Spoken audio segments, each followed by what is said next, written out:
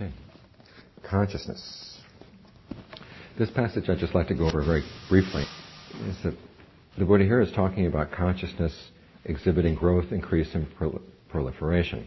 And he gives the analogy of putting a seed in soil and moistening it. Okay, and then he goes down, look toward the end of that page, where it starts with a paragraph. It says, like the earth property monks is how the four standing spots for consciousness should be seen. Okay, these are form, feeling, perception, fabrication. That's like the earth that you put the seed in. The liquid property is, or the water that would water the seed, is delight and passion. And the five means of propagation, which would be seeds, etc., would be consciousness together with its nutriment. Okay, and so if you take consciousness, taking a stance attached to form, supported by form as its object, established on form, watered with delight, it would exhibit growth, increase, and proliferation, and the same with the other aggregates. Now, if you can abandon passion for these five aggregates, then with the abandoning of passion, the support is cut off. Again, we're talking about consciousness. Here, an example of what we had just now. If you don't have any passion for a particular form, you see it, and your consciousness is not going to proliferate around it. You know, the desire wouldn't proliferate, the aversion, whatever. It just kind of goes right past because you're not there with any passion toward it. This is why we're working on dispassion for the five aggregates, because these are the things that your awareness lands on and then proliferates with. Okay, consciousness, thus, and then go down to the bottom. If the passion for the property of form, feeling, perceptions, fabrications, or consciousness is abandoned, then owing to the abandoning of passion, the support is cut off. There's no base for consciousness. Consciousness, thus unestablished, not proliferating, not performing any function, is released. Okay, this is an analogy. This is one of the ways they have of describing awakening. Your consciousness is not established anywhere. And that's the element of passion that causes you to get established to begin with, because passion is what underlies the intention that would connect these things. Okay, when consciousness is released, it is steady. When it's steady, it's contented. When it's contented, it's not agitated. And not agitated, you're totally unbound. Okay, this is how we gain awakening. By abandoning the passion that gets us involved in things, involved in creating the present moment. Okay. Then passage 14 gives an analogy. This is one of my favorite analogies in the Pali Canon. Just as if there were a roofed house or a roofed hall having windows on the north, the south, or the east. Okay. When the sun rises and a ray has entered by way of the window, where does it land? On the western wall. And if there's no western wall, where does it land? It lands on the ground. And if there's no ground, where does it land? On the water. If there's no water, where does it land? It doesn't land. In other words, you take away the support, you take away the passion for these things, and your consciousness doesn't land on things and grow. Now, this doesn't mean there's no consciousness. I mean, look at the analogy of this. You've still got the ray of sun, simply it's not bouncing off of anything anymore.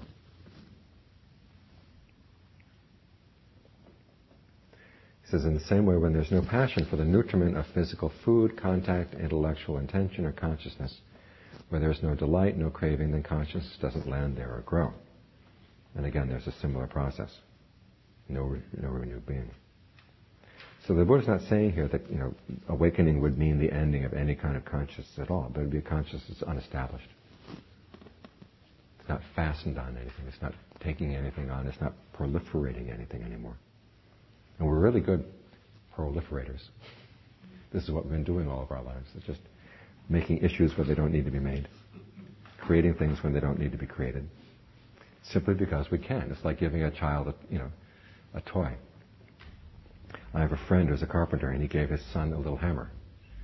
And all of a sudden his son was hammering everything in the house. I mean, once you've got that tool, whether it's good or not, that's what you do with it,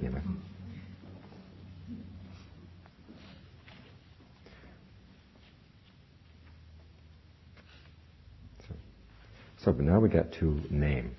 And if nothing else, I want to get through name today, okay? Once you got name understood, you've got everything else understood as well, okay? Okay, intention. Intention is the karma. Intending what you would do karma by way of body, speech, and intellect. Passage 15.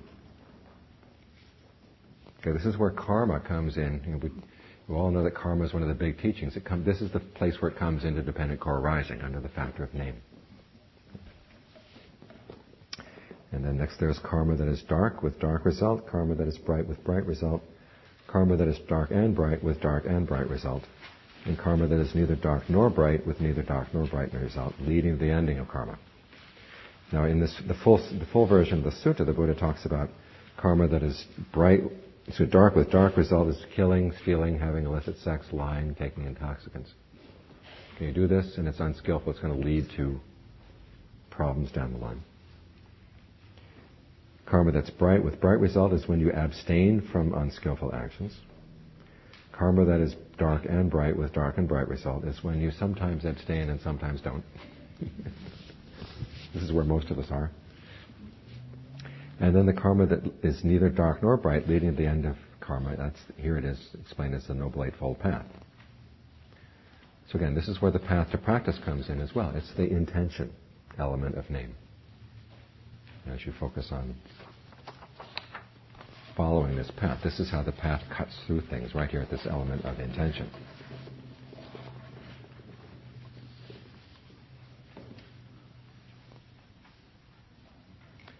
For attention, here's an example.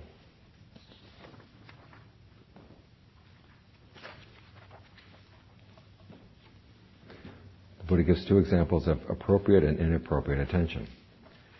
Look at the second paragraph in passage 17. This is how a person attends inappropriately. You ask all these questions. Was I in the past? Was I not in the past? What was I in the past? How was I in the past? Having been what was I in the past? Shall I be in the future? Shall I not be in the future? What shall I be in the future? How shall I be in the future? Having been what shall I be in the future? Or else he's inwardly perplexed about the immediate present. This is the real kicker here. Am I? Am I not? What am I? How am I? Where has this being come from? Where is it bound? Okay, these are all inappropriate questions. Why? Because one of six kinds of view will arise in you. Either the view I have a self arises in you as true and established, or the view that I have no self is true and established. Okay, notice that? The idea I have no self is still, affected the views here. The view that it is precisely by means of self that I perceive self, or it is precisely by means of self that I perceive not self, or it's precisely by means of not self that I perceive self. Now, that last one is an important one. Some people say, well, you can't really see yourself, but you can infer the fact that you have a self from the way it relates to other experiences. But the Buddha is saying here, okay, that's another thicket of views. Or you have a view like this very self of mine, the knower that is sensitive here and there to the ripening of good and bad actions, is the self of mine that is constant, everlasting, eternal, not subject to change, and will endure as long as eternity. This is called a thicket of views, a wilderness of views, a contortion of views, a writhing of views, a fetter of views. If you ever took a college philosophy course, you know what they're talking about, right? Bound by a fetter of views, the uninstructed run-of-the-mill person is not freed from birth, aging, and death, not freed from sorrow, lamentation, pain, distress, and despair. He's not freed, I tell you, from suffering and stress. Now, the well-instructed disciple of the noble ones, who has regard for the noble ones, etc., attends appropriately that this is stress, this is the origination of stress, this is the cessation of stress, this is the way leading to the cessation of stress. As you attend appropriately in this way, three fetters are abandoned: identity view, doubt, and grasping at precepts and practices. Okay, this is an example of appropriate attention. In other words, you focus on things that really do lead to an end of suffering, as opposed to focusing on questions that would carry you away.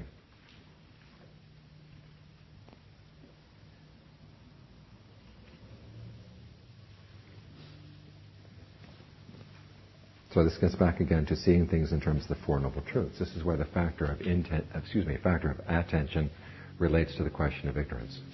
If you're operating on inappropriate attention, you're operating on ignorance. Appropriate attention is applying knowledge of the Four Noble Truths to your present experience, which we described earlier.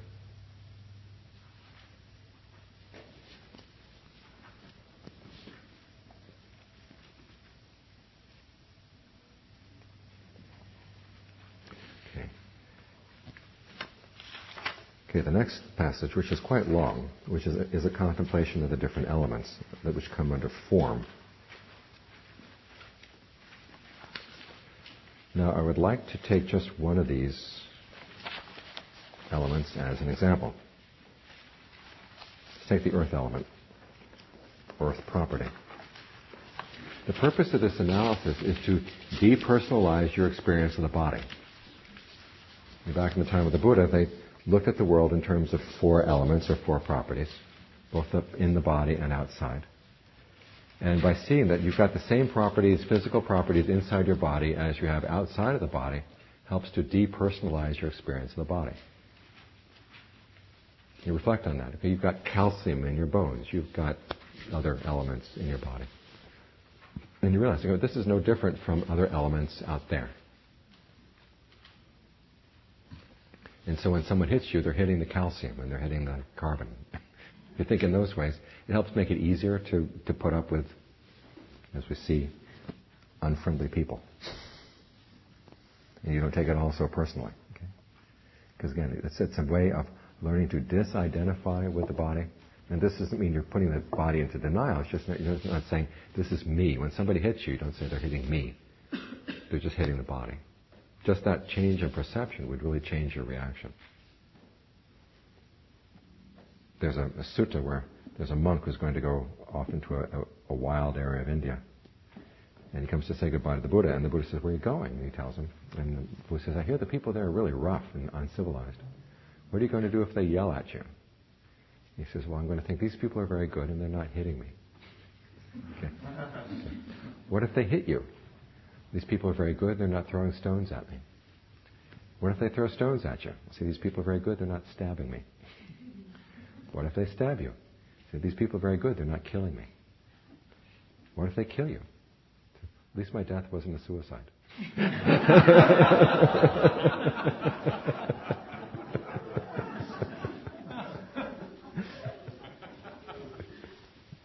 So, see what a change in perception can do. Okay, first you've got the earth property, and you just go through. Earth property can be internal or external. So you've got the internal earth property, which are the parts of the body. Now, both the internal earth property and the external earth property are simply earth property. And that should be seen as it actually is, with right discernment. This is not mine, this is not me, this is not myself. When one sees it thus as it actually is, with right discernment, one becomes disenchanted with the earth property and makes the mind dispassionate towards the earth property. Another way of seeing a thing as it actually is can also be translated as it has become. I mean, looking at kind of the raw material of the body simply as raw material before you've put a lot of your preconceived notions on it. External liquid property is provoked. In other words, there's a flood. And at that time, the external earth property vanishes. So even in the external earth property, so a vast inconstancy will be discerned, destructibility will be discerned, a tendency to decay will be discerned, changeability will be discerned. Then what of this short-lasting body sustained by clinging is I or mine or what I am? It has here only a no. And you look here for anything that would be lasting enough. And even look at the earth outside. The earth outside changes so much and can change so drastically. What are you going to say about this little body you've got? Of course it's going to change very quickly. So is there anything worthy of being claimed as me or mine? And the answer is no. I like to hear. It has here only a no. You say, my body, and the body says no. You say, I've been caring for you and feeding you, and the body says, I don't care. I'm going to go. Now, if other people insult, malign, exasperate, and harass a monk who has discerned this, he discerns that a painful feeling has born. Ear contact has arisen within me. In other words, okay, they're yelling at me, you just say, a painful feeling has arisen within me. It changes the perception. It changes the feeling tone. And that is dependent, not independent. Dependent on what? Dependent on contact. Okay, the contact at the body. Okay.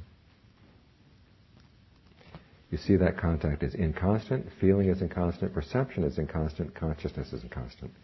His mind with the earth property as its object support leaps up, grows confident and steadfast and released. And you release yourself from any of the narratives that would be built around the fact that these people are yelling at you. Just look at this. They're yelling at this body, but what's this body? This body is just earth, If you can think that way, it helps. Okay. And if other people attack the monk in ways that are undesirable, displeasing, and disagreeable, through contact with fists, contact with stones, with sticks, or with knives, the monk discerns that this body is of such a nature that contacts with fists come. Contacts with stones come. In other words, you don't take it personally. You say, I wanted this body, but look what look at the fine print in the contract. Okay? Contacts with sticks and contacts with knives come. Now the Blessed One has said in his exhortation of the simile of the saw, monks, even if bandits were to carve you up savagely, limb by limb, with a two-handled saw, he among you who let his heart get angered even at that would not be doing my bidding. So my persistence will be aroused and untiring, my mindfulness established and unconfused, my body calm and unaroused, my mind centered and unified. And now let contact with fists come to this body, stones, sticks, and knives come to this body, for this is how the Buddha's bidding is done. Sounds pretty challenging, doesn't it? Okay. But think about it, okay, if you're in a situation like that, and okay, people are beating up on you, and you have no chance of fighting them off, this is the best way to deal with it. So I'm just not going to let my mind get entangled. And use your meditation at that time.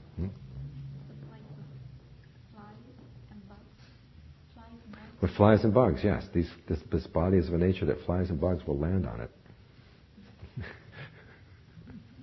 Think that when you're meditating out under the avocado trees. Okay. Okay. And so if the Buddha wants you to be able to withstand even attacks from bandits, what's this little bit of a fly or a bug that's got you so upset? Or you go home and somebody yells at you. You say, okay, well, this is just this body they're yelling at. It's impersonal. Okay, again, you can see that this is a type of reflection that helps develop dispassion. Also helps get you out of a lot of bad karma in the way that you normally react to disagreeable situations. Okay. And if in the monk recollecting the Buddha, Dharma, and Sangha in this way, equanimity based on what is skillful is not established, he feels apprehensive at that and gives rise to a sense of urgency. It is a loss for me, not a gain, ill-gotten for me, not well-gotten, that when I recollect the Buddha, Dharma, and Sangha in this way, equanimity based on what is skillful is not established within me.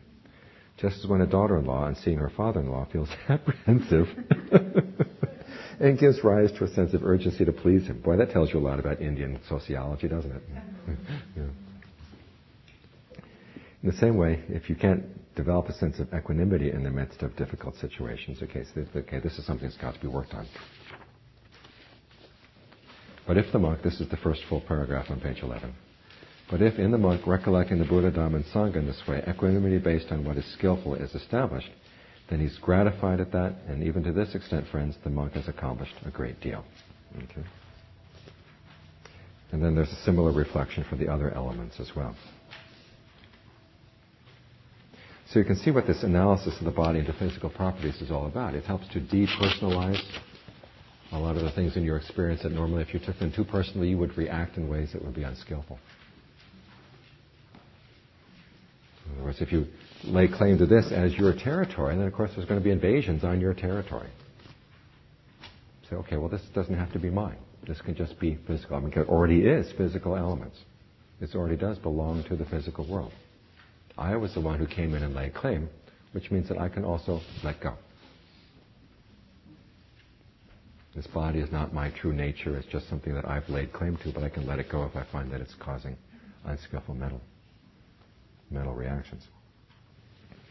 Does anyone have any comment on that? So who is the, in quotes, I that has laid claim to the body? Don't ask. You said you've just come in and laid claim to the body. Mm-hmm. I've come in and laid claim to the body. There's the perception and there's the consciousness and the fabrication that act together, lay claim. That combination makes I. Makes an I. Thinks it's I. Yeah. But remember, the Buddha never said there is no self. He never said there was a self. He looks at the process of I-making and my-making as a kind of karma. So it's this process of fabrication, feeling, perception, directed thought, evaluation. This is what creates the sense of I. It seems to me that this would be the appropriate meditation or work to do if you think you're about to die.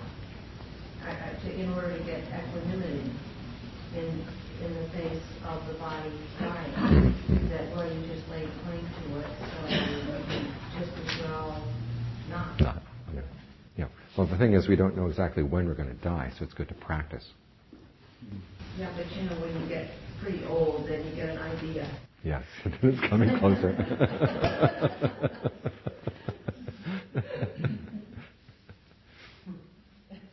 No, you even have little novices contemplating this stuff in Thailand. Because even little novices can die. So it's a good reflection. Yeah, but if you're a little novice, it doesn't feel imminent. Whereas, if enough decades go by, it kind of feels like it's coming, Okay, plow on through sense, media, contact, and feeling. We may actually get somewhere. Okay. Okay, dependent on I and forms, I consciousness arises. The meeting of the three is contact. With contact as a requisite condition, there is feeling. Okay, notice, up to this point, this is all done in impersonal terms.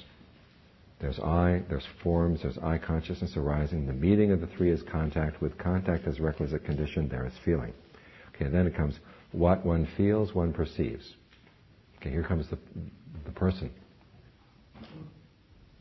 identifying around the feeling. What one feels, one perceives. You put labels on. What one perceives, one thinks about. Okay, the directed thought. One thinks about, one complicates. The word here is papancha, which can also be translated as proliferation. We proliferate. Based on what a person complicates, the perceptions and categories of complication assail him or her with regard to past, present, and future forms cognizable by the eye. Similarly with other sense media. Okay, what you've got first is impersonal, is stated in personal terms. Then you become the agent, perceiving, labeling, and thinking about things. And then you become the victim of your thoughts. And they talk about the perceptions and categories of complication. There's another passage where the Buddha said that these perceptions and categories of complications come from one basic thought, which is I am the thinker. Once you identify yourself as who's doing all this thinking, okay, that's when you start complicating things. And in the context of this particular sutta, the Buddha is talking about why people get into conflict. You start complicating things, you have your sense of me, which then you have to lay claim to certain things because this me needs to be fed. And then, of course, as you're laying claim to things, other things are going to come and lay claim to those things. Other beings are going to lay claim to those things. And that's how we get into conflict. So it starts out impersonally, but as soon as you get this idea of the agent and the victim involved, then things get messy. Okay, a lot of this being victimized is you get victimized by your craving. Let's look a little bit more into craving. There are 5 strands of sensuality. Remember, there are 3 kinds of craving that the Buddha talked about. There's sensual craving, becoming craving, and then non-becoming craving. In passage number 20, the Buddha is making the point that the sensuality here is not the objects that we're craving. It's our passion for our resolves. That's our sensuality. That's our gama, to use the Pali term. Passion for your resolves. In other words, we get passionate about your intentions. Passionate about what you want out of things. And again, it's not so much the objects of your passion that are the problem, it's the fact that you're attached to the idea of passion. You like being passionate, you like getting involved with things.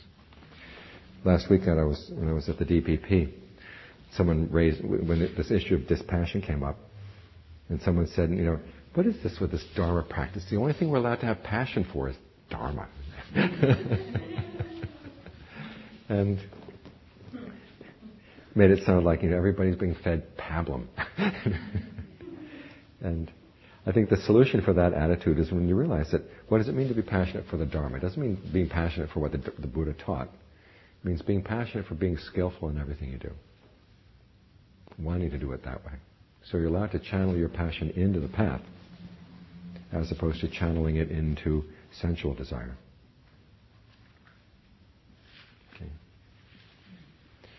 Okay, once you can learn to channel your passion in that direction, okay, it says here, the very last line, the passion for his resolves is the man's sensuality.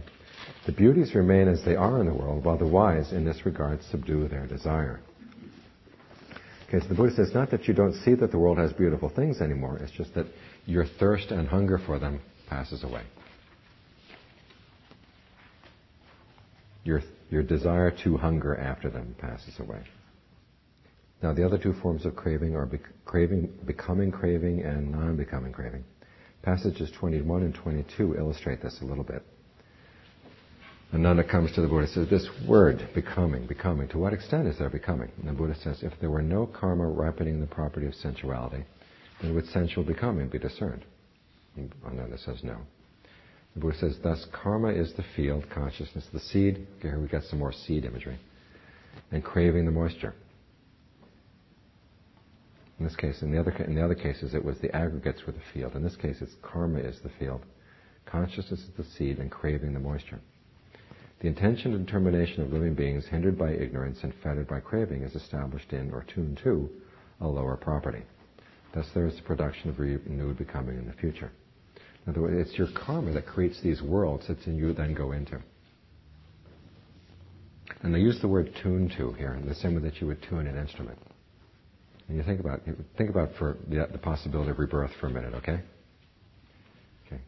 If you're the sort of person who's really fascinated and obsessed by sensual stuff, you're tuned into that level of reality. And so it's natural that when you die, that's where you're going to go. There's that wonderful sutta in the Majjhima about this monk who decides that by practicing austerities of living like a dog, then he's going to earn the right to become a deva. And he and his friend go to see the Buddha, and his friend says, this, and the guy kind of curls up on the ground, acts like a dog. And the friend asked the Buddha, says, this friend of mine here has this austere practice that by subjecting himself to this torture and acting like a dog and developing the mind of a dog and developing the attitude of a dog, he's going to get reborn as a deva. Now, what do you think? And the Buddha says, don't ask. And so he asked him 3 times, and there's the tradition. You ask it 3 times, it says, you really seriously want to know.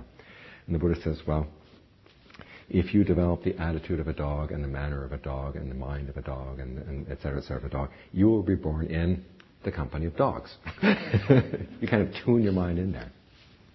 So think about this. Where your intentions are, that's what's going to take you there. So you can be reborn in the sensual world, which they say is a lower property. And then there are the more refined properties of form becoming and formless becoming. You create the potential for these worlds. You tune into them by the types of actions and by the types of concerns that you really focus on. So then there's becoming, and in the next passage, overcome by 2 viewpoints, some human and divine beings adhere, other human and divine beings slip right past, while those with vision see. How do some adhere? Human and divine beings enjoy becoming, delight in becoming, are satisfied with becoming. When the Dharma is being taught for the sake of the cessation of becoming, their minds do not take to it, are not calmed by it, do not settle on it, or become resolved on it. This is how some adhere. So you stick to the idea that you still want to create more worlds. I've been a human being. Let's try being a deva. Or what you see an awful lot in Thailand is, okay, we're sick and tired of being peasants. We want to be rich people at least once before we go to nirvana. There's that. I want to create this world. And then, of course, what happens? You become a rich person, and what happens? You can't trust your friends. You always wonder if they're going to take your money from you. You do stupid things and get into the newspapers. I mean, all kinds of things happen in people when they get rich, which are not really worth it. Okay, so but you're clinging. We're constantly trying to create new things, new worlds. How do some slip right past? Some, feeling horrified, humiliated, and disgusted with that very becoming, relish non-becoming. And this is our idea. When this self, at the breakup of the body after death, perishes and destroyed and does not exist after death, that is peaceful, that is exquisite, that is sufficiency. In other words, you really want to be annihilated. That's craving for non-becoming. And how do those with vision see? Well, okay, if you're damned if you do and damned if you don't, how do you get out? And the answer is, how do those with vision see? There's the case where a monk sees what has come into being as what has come into being. In other words, seeing the raw material of the present moment as they arrive without any input from you. Because for most of us, as we get engaged in the present moment, there's always a push to the future. That's what becoming is all about. You take this present moment because you think, okay, what can I do with this present moment? Where is this going to take me? Perhaps you came here today thinking, I would come to this talk because I will learn something that I can then use in my life. Because there's a purpose in your being here. There's a purpose in our eating. There's a purpose in our sleep. There's everything we do. There's a purpose leading to something further and further on into the future. Now, that it can either be leading on to more becoming, or you say, well, I want to do something, I want to end my life, I want to commit suicide. Well, that's craving for non-becoming. But then again, that's an activity that has a purpose that's taking you in a very bad direction. How do those with vision see? You see what is coming to being as what is coming to being. Instead of looking at things in terms of where they're going to take you, look at what do we have right here, right now. What's the raw material of this experience?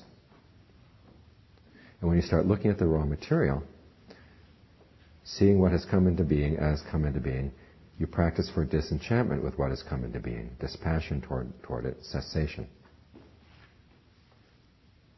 I mean, it's like seeing that you're in the process of building a house, and then you turn around and you look, what are you building this house out of? Well, it's frozen meat. And you begin to realize, okay, even if I build a beautiful house, it's all going to decay. And then you develop dispassion for the process of keeping on building the house, because the raw materials are the sort of thing that you can't really develop true passion for. So that very quickly is becoming and non-becoming.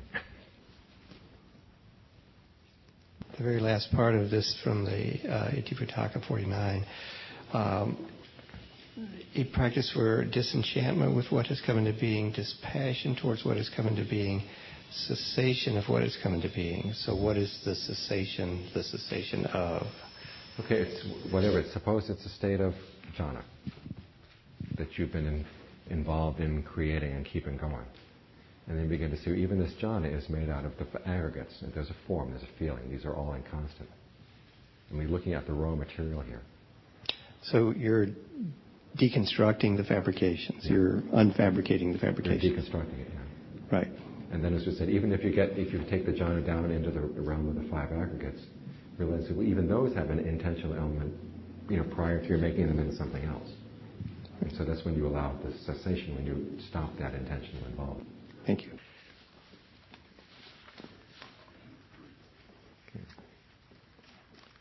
Okay, we're going to end with clinging. Because once you've got clinging, then you've got the whole mess follows on. And as we said earlier, there are four kinds of clinging. There's sensuality clinging, view clinging, precept and practice clinging, and doctrines of the self clinging. Okay? Sensuality clinging. This particular passage doesn't require a lot of explanation. As the Buddha at one point says, if you want to understand something, you have to understand how it arises, how it passes away, what its allure is, and what its drawbacks are, and then how to escape from it. For instance, when you're dealing with anger, you may know the drawbacks, but if you don't see the allure of anger, you're not going to be able to let go of it. In other words, you don't understand why you keep liking to do this. But if you start seeing, okay, what do I get out of this anger? I get a real rush, what I really like. And you say, well, is it worth it? You start comparing the allure with the drawbacks, and you see that the drawbacks outweigh the allure. Then you're motivated to really do something about it. Okay, so first, in the terms of sensuality, the Buddha starts with seeing the allure of sensuality. Which is the pleasure or happiness that rise in dependence on the five strands of sensuality. That's the allure. Pretty short, isn't it? 3 lines. What's the drawback of sensuality? It goes on for a page and a half. Okay. There's a case where, on account of the occupation by which a clansman makes a living, whether checking or accounting or calculating or plowing or trading or cattle tending or archery, or as a king's man, or whatever the occupation may be, he faces cold, he faces heat, being harassed by mosquitoes and flies, wind and sun and creeping things, dying from hunger and thirst. Okay, that's one of the drawbacks of sensuality. If you gain no wealth while thus working and striving and making an effort, you sorrow, grieve, and lament. You beat your breast, become distraught. My work is in vain, my efforts are fruitless. That's another drawback of sensuality. If you do gain wealth while thus working and striving and making effort, you experience pain and distress in protecting it. How will neither kings nor thieves? Isn't this great? The Buddha always puts kings and thieves right next to each other. How will neither kings nor thieves make off with my property, nor fire burn it, nor water sweep it away, nor hateful heirs make off with it? And as he thus guards and watches over his property, kings or thieves make off with it, or fire burns it, or water sweeps it away, or hateful heirs make off with it. And so he sorrows and grieves and laments, beats his breast, becomes distraught. What was mine is no more. You get the picture, right? Okay. With sensuality for the reason, sensuality for the source, sensuality for the cause, the reason being simply sensuality. The kings quarrel with kings, nobles with nobles, priests with priests, householders with householders, mother with child, child with mother, father with child, child with father, brother with brother, sister with sister, brother with sister, sister with brother, friend with friend. And then in their quarrels, brawls, and disputes, they attack one another with fists or with clods or with sticks or with knives, so that they incur death or deadly pain. And then, these are great passages. This with sensuality for the reason that men, taking swords and shields and buckling on bows and quivers, charge into battle massed in double array, while arrows and spears are flying and swords are flashing, and there they are wounded by arrows and spears, and their heads are cut off by swords. I love this. Their heads are cut off by swords, so they endure death or deadly pain. Now, wait a minute. It is with sensuality for the reason that men, taking swords and shields and buckling on bows and quivers, charge slippery bastions while arrows and spears are flying and swords are flashing, and there they are splashed with boiling cow dung. Can you imagine whoever thought that one up?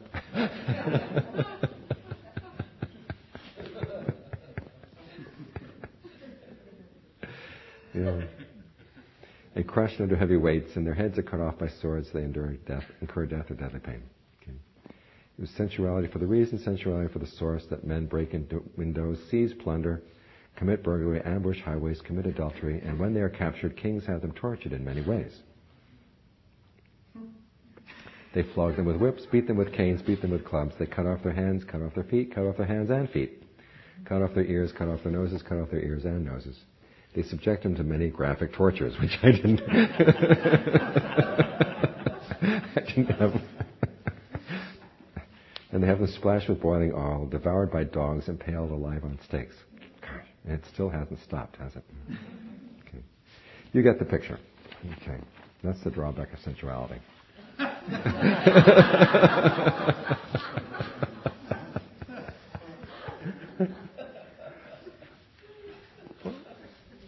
Well, think about it. Apparently the Army has already done computer programs to figure out how many terrorist attacks it's going to take for society to break down. And apparently it doesn't take that many.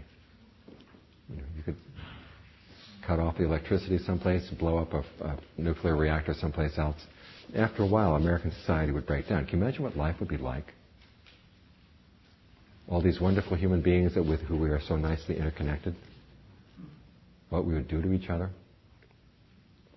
So if you're clinging to sensuality, it gets pretty raw. People start fighting in all kinds of ways. It's happening now, but it can get even worse. Yeah.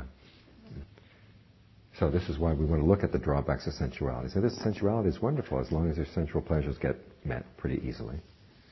But when they're not getting met, then it becomes this big gaping hole, and people start doing things to each other that they would otherwise never even think of doing. So that's the drawback of sensual clinging.